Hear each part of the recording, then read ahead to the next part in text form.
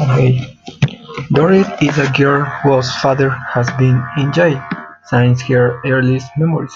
Unable to pay the debts, the whole family is forced to spend their days in a cell. Dorrit thinks of the outside world and yearns to see it. It accepts present family and real life in Asia. The novel is about how they manage to get out and how Dorrit never forgets the kindness of the people who helped him.